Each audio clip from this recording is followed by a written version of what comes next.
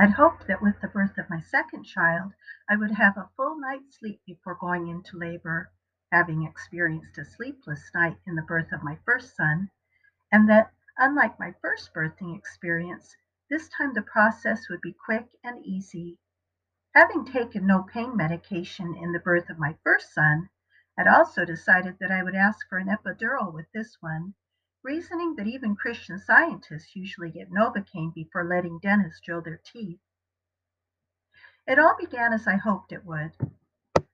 I got my full night's sleep, started feeling labor pains at 9 in the morning, and, according to the midwife who met my husband and I at the hospital, was proceeding very smoothly and quickly through the birth. I asked for the epidural and was given one. Life was looking pretty good. Even the nurse attending me commented on how great it was to have a nice normal couple to work with and to have a nice normal birth to witness. But not long after I was given the epidural, something started to go wrong. Apparently, the baby's cord was wrapped around his neck and he was in distress. It was decided to give me a cesarean section to get the baby out quickly.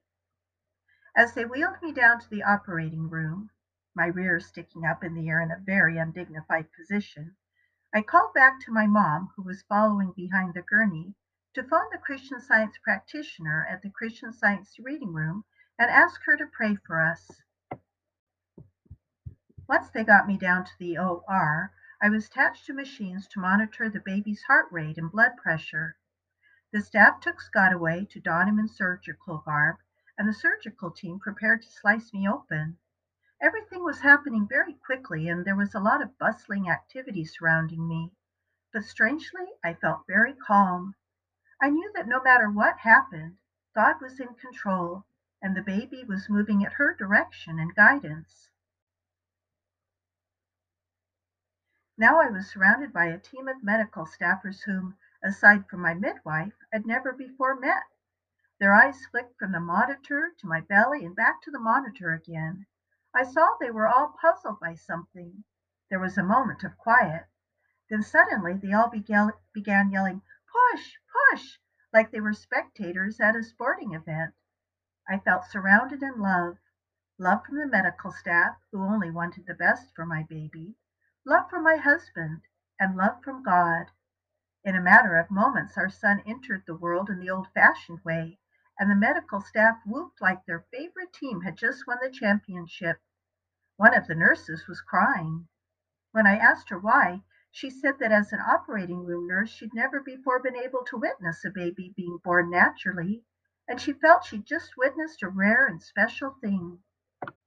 When I asked my midwife what had happened that had enabled my son to be born without a cesarean section, she said, "We don't know." Later, my mom shared what the Christian Science practitioner had told her when she reached her on the phone. Life loves that baby. For a few hours, we called our son Peter D. Then we tried out the name Nicholas Pete. Finally, after a day in his company, we realized that this baby had big presence. His body was small, but something of his irrepressible identity was communicating itself to us, and we knew he needed a big name to match that identity. So we named him Alexander Raymond D. Terrell. His name had more syllables than he had poundage, but it fit him just right all the same.